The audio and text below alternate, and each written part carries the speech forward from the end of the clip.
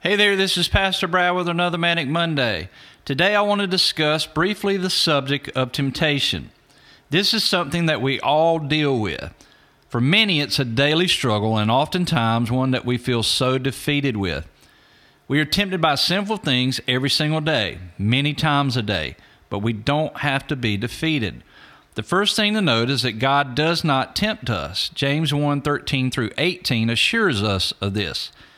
We are tempted by the devil and our fleshly desires. The devil knows what your weakness is. Make no mistake, he is going to tempt you with this thing or things often.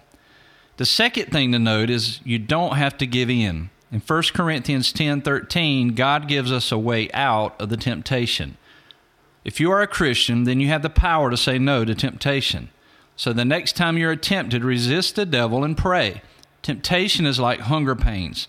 Resist and they go away, but they will come back, so be ready to resist again. I want to encourage you that you can overcome temptation.